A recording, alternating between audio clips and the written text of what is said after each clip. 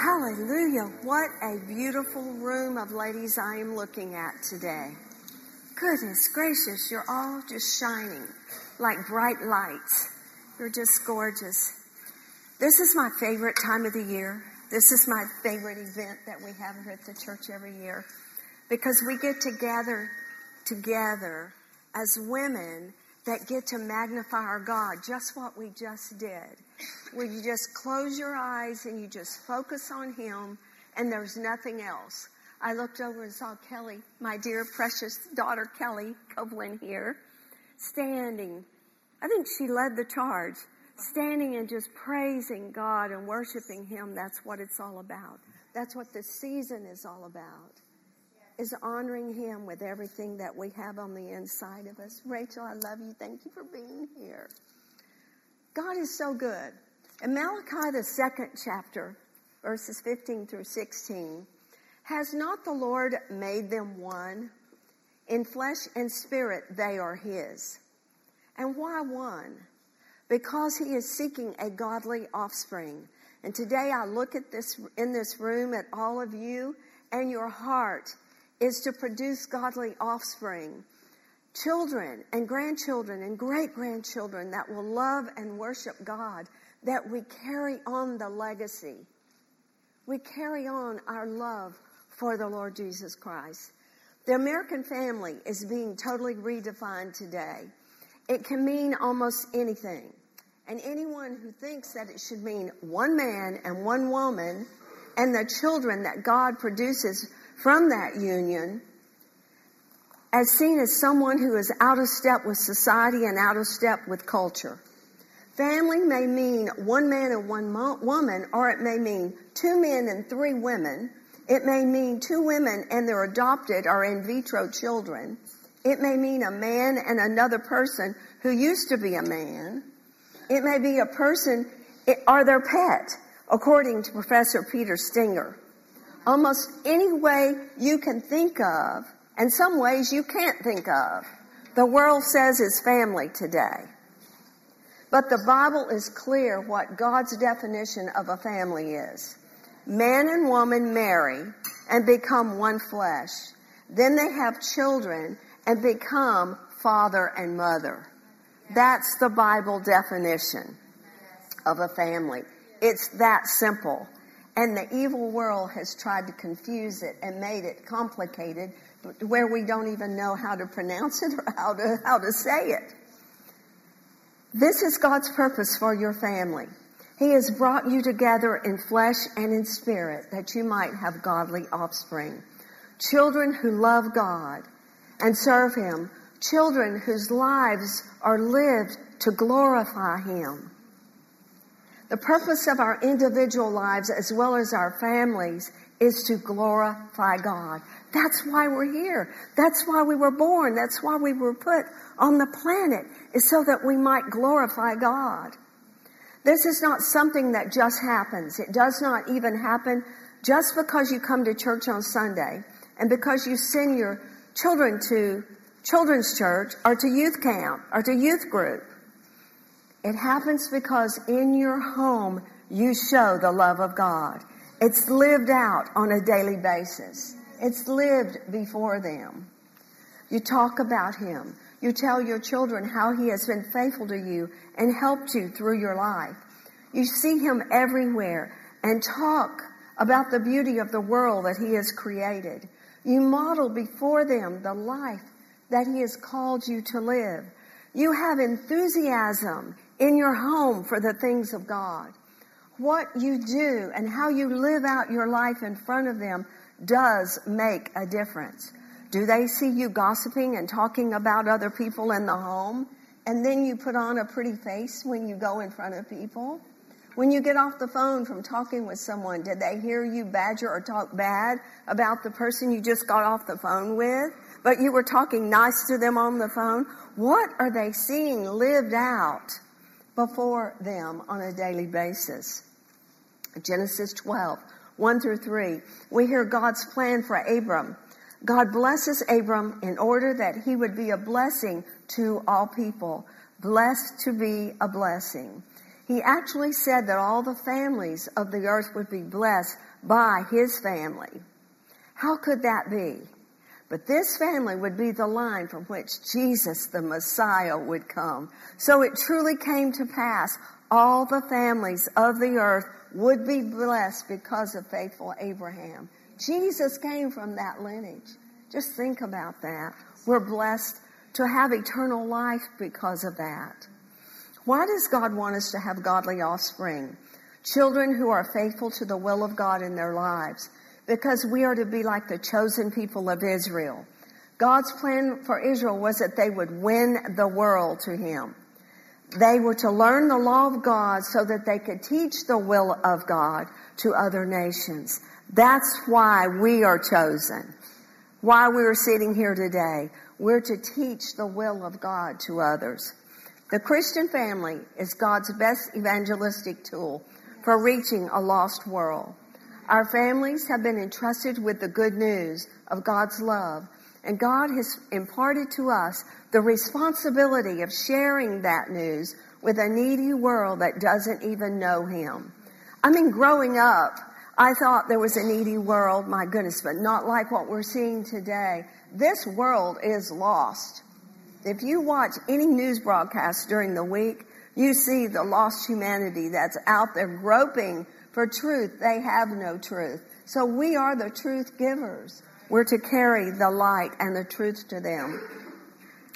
The presence of God has not come into our homes just so that our families can be blessed, but so that the world may be blessed.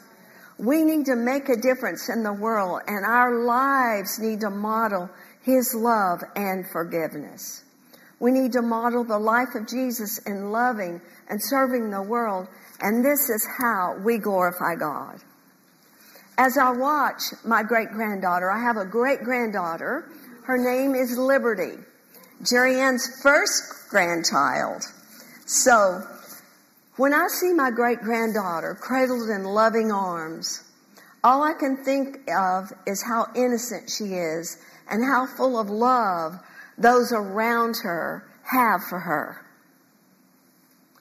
You have to wonder when you look at babies what adventures are ahead and what joys and what trials. Since our Father in heaven knows the answer to those questions and has given us the scriptures to know our best path, I intend to share these wonderful stories with my grandchildren and all of my great-grandchildren that are to come. And by the way, this is to be my future granddaughter right here. This is Abby, everybody. She's going to marry Dylan May the 6th. So I'm going to have 5 great-grandchildren from Abby. She's already told me this. And I think they already have names picked out. So I'm looking forward to this day ahead. Glory to God. But I intend to share wonderful stories with my great-grandchildren. When little Liberty might feel confused about what path to take, I will tell her about Joshua, who announced his conviction with, "But as for me and my house, we will serve the Lord." Unwavering Joshua. He was such an example of putting God first in his life. If Liberty has to stand up for her faith and feels all alone, I will teach her about beautiful Esther and how she was sent for such a time as this. But not to worry if we are afraid, because God will give us all the courage that we need to see us through whatever is facing us. If Liberty ever feels inadequate, I will teach her about Moses, who grew up in Pharaoh's palace, but ended up leading millions out of bondage by the Lord's guidance. If Liberty ever needs protection, I will remind her of Daniel, who went fearlessly into the lion's den, and how his 3 friends who went into the fiery furnace were delivered by the mighty hand of God and came out of there, glory to God, watching Jesus having delivered them from a fiery furnace. And then every chance I get, I will teach her about the Savior, how he taught us all to pray, and he taught us how to forgive, and he taught us how to read scriptures and be grateful and to love one another. We are to love one another. Joshua didn't say, choose you next year whom you will serve. He spoke of today. Choose you this day who you will serve. While it's still daylight and before the darkness becomes normal in our world, choose you this day whom you will serve. This is what I want to leave with my children and my grandchildren and my great-grandchildren as simply and consistently as I can. Follow the Lord every day. And it is a great reminder to me as well to follow our Lord each and every day. That's why we're here. That's why we were birthed. That's why we exist, is to be here to glorify Him. Now, before I close, I want to share just a few more things with you. Making memories. In Ecclesiastes chapter 3, 1 through 8, and I won't read it all, but I do want to give, there are 14 things. There is a time for everything and a season for everything under heaven. There are 14 in that list, and I want to just quote 3 or 4 of them. A time to be born and a time to die. A time to plant and a time to uproot. A time to kill and a time to heal. A time to tear down and a time to build. And the list goes on and on and on.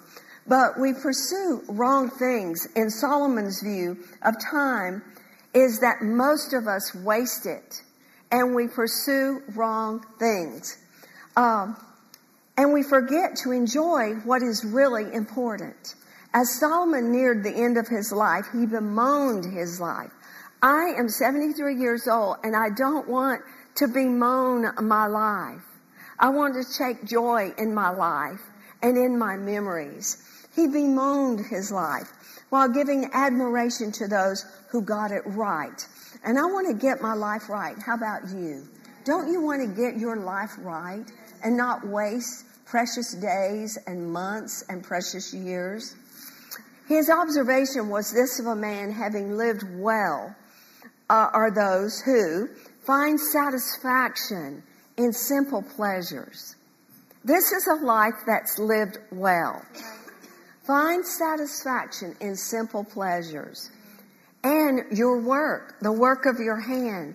Find satisfaction in what you do.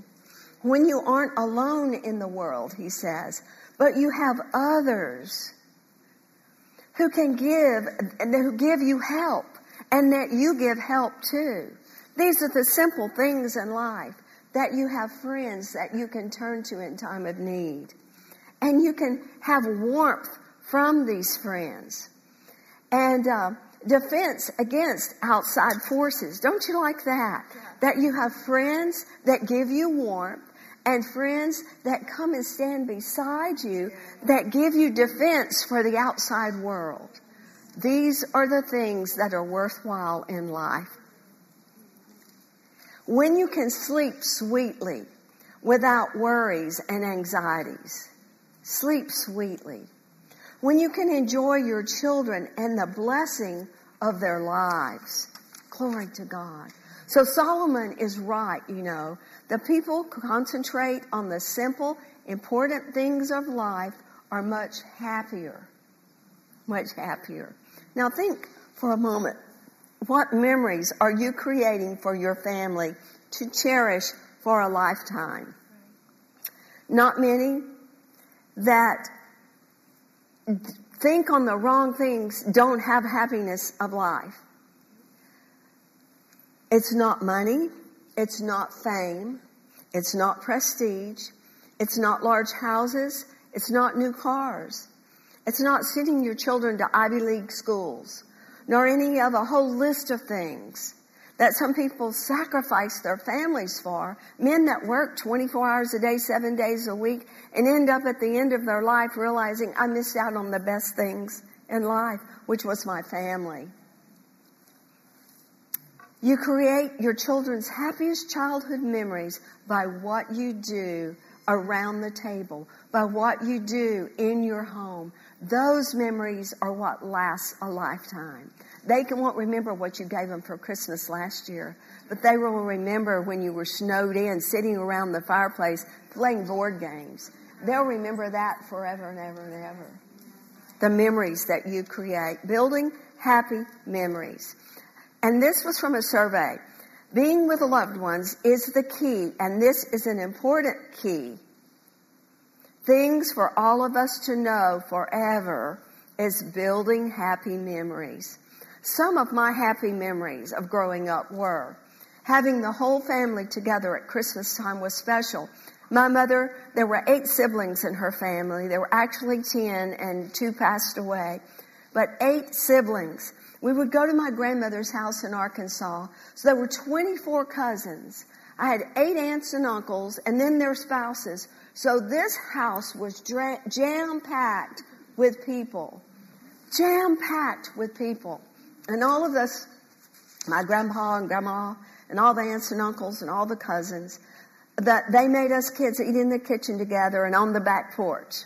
I thought it was so neat then, but it must have been pandemonium for all the adults. Total pandemonium. We would play so hard until we would collapse with exhaustion at night when we came in. And we would fall out on our pallets. I mean, the entire living room floor was nothing but quilts and pallets that we all would just curl up on. And, you wanted to sleep by your favorite cousin, and there was always a jockeying for that position to sleep next to your favorite cousin. They may not be potty trained yet, but anyway. Sleeping on the living room floor on pallets. And oh my goodness, Christmas. With all of us sitting on the floor in front of the Christmas tree and the gifts were being passed out. And we were singing Christmas carols, singing songs. And we would play hot potato. We actually had a potato that was baked in the oven and it was hot. And we would play hot potato. And you would throw it around, So we played hot potato. And I can still see my grandpa opening his gift, getting his annual new work overalls. Remember the kind that had the suspenders and hooked in here? That was what my grandpa got every year. And the family chipped in. Everybody gave money to buy him his new overalls every Christmas. So we would all wait. Grandpa, what are you going to open? What are you going to get? Well, he knew what he was going to get. He got the same thing every year. And it was his overalls. And my grandmother got her house dresses. They were called muumuus. So, that's what she wore all day, every day were her muumuus, So fun memories of that. In surveys where children were asked, what do you think makes a happy family? They often and most common response was not money, not cars, not all phones. The answer they gave most frequently was doing things together as a family.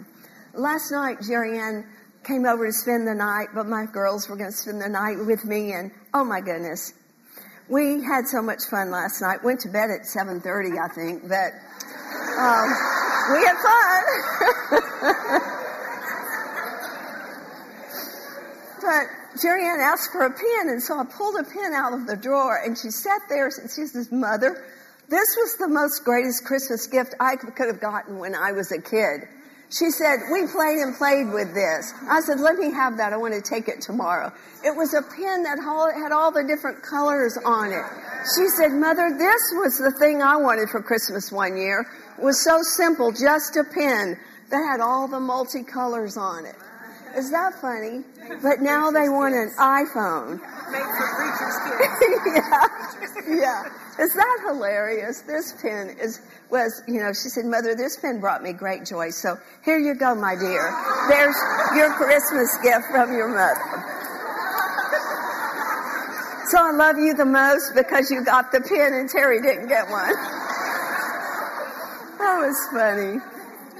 So the answer that they gave from this survey was doing things together. Doing things together. And when I think of the first Christmas, and it wasn't the beautiful nativity scene we sometimes see depicted, like when you walk out in the foyer, there's one out there. I'm filled with all kinds of emotions. I think of our Savior being born in the lowest place there was, surrounded by the most humble of people. The Savior of the world was born in a darkly lit manger, not a Ritz-Carlton. He was born in a darkly lit stable to bring light to the whole world. For everyone, that takes my breath away when I think about that. In 2021, have given us reasons to have fear, hasn't it? From the virus to riots to the elections to financial difficulties and even our future. But from Luke chapter 2, verse 8 through 14, and they were in the same country, shepherds abiding in the field, keeping watch over their flock by night. Verse 9, and lo, the angel of the Lord came unto them, and the glory of the Lord shone round about them, and they were sore afraid. Translations say they were very afraid. And the angel said unto them, fear not, for behold, I bring you good tidings of great joy, which shall be to all people. For unto us born this day in the city of David a Savior, which is Christ the Lord. And this should be a sign unto you. You shall find the baby wrapped in swaddling cloths and lying in a manger.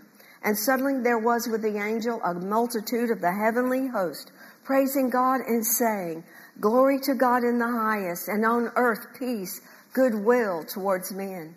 And one sentence stuck out to me. They were sore afraid.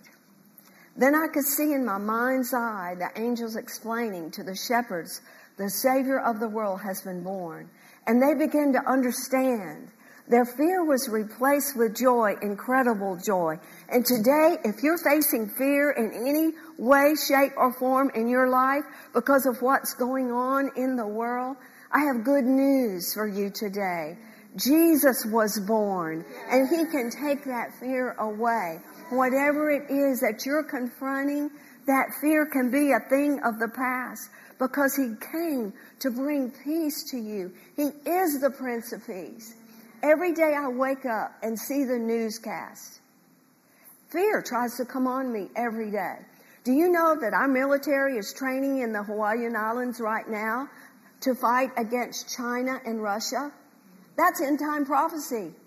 When I see the lady that Biden wanted to appoint for his administration to be over our finances of our nation, she wants to create a one bank for America and confiscate all of our funds. Do you not think there's fear when I get up and I see things that have been prophesied in the book of Revelation? We're here, folks. We're here. We're at the end time.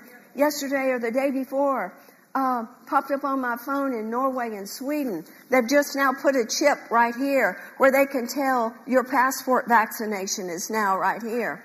If you don't think these may be the forerunners to the mark of the beast. I don't think it is the mark of the beast, but I think it's forerunners to the mark of the beast, where you won't be able to buy or sell or even transfer money. Your money will be worthless. I mean, it's going to be just put in an account because you earn it. And you can only use it when you use the chip that's here or here.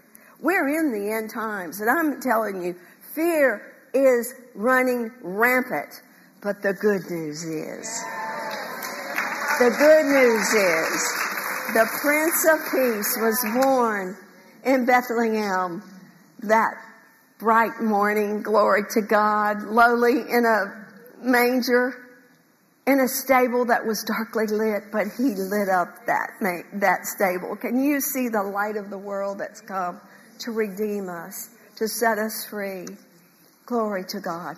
They were all so excited, the shepherds, that they left the fields and began knocking on every door in Bethlehem to tell everyone our Savior, the long-awaited Messiah of the world, has been born.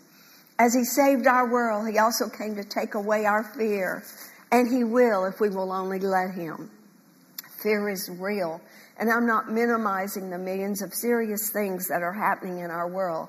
But I believe we can replace those fears knowing the peace and the comfort of our Savior, that He has come and will take away our fear. When we start to focus on the Savior, our hearts turn from the negative and to the positive and the light-giving blessings that are all around us. We're filled with gratitude and love, and then peace follows. No matter what we're going through, that is the only thing I want for all of us to have this Christmas of 2021 is our Savior's peace. John 14:27 says, peace I leave with you. I have peace, I give it to you. Not as the world gives, give I unto you. Let not your heart be troubled, neither let it be afraid. May this Christmas be the one we never forget as we remember the Savior and all that He has done for us. And I want to say Merry Christmas to all of you and that I love you. And before I sit down and introduce my daughter, you have to do one thing for me while you're sitting there. I say this every time I get up. I have to give you all a hug. You know, 4 hugs is for survival. 8 hugs is for maintenance. 12 hugs is for growth. So you have to have at least 12 hugs today before you leave. So here's my hug to you all this morning. And I want to tell you how much I love you and have a Merry Christmas. Hallelujah.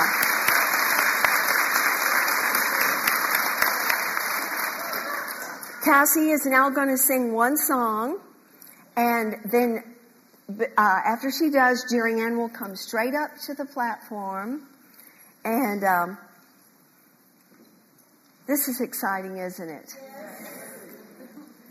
God is so good, and let me tell you this, the order of the service. After Cassie sings one song, then Jerry Ann will come, and then there will be one song between Jerry Ann and Terry, and then Terry will come up. But this is one of the greatest days of my life as a mother, to get to have both of my daughters come up and share the Word of God. It's an honor for me as a mother to have both of my daughters serving God and both of my daughters in full-time ministry. No mother could be more pleased and more joy-filled. So please enjoy the rest of our morning, and I love you all.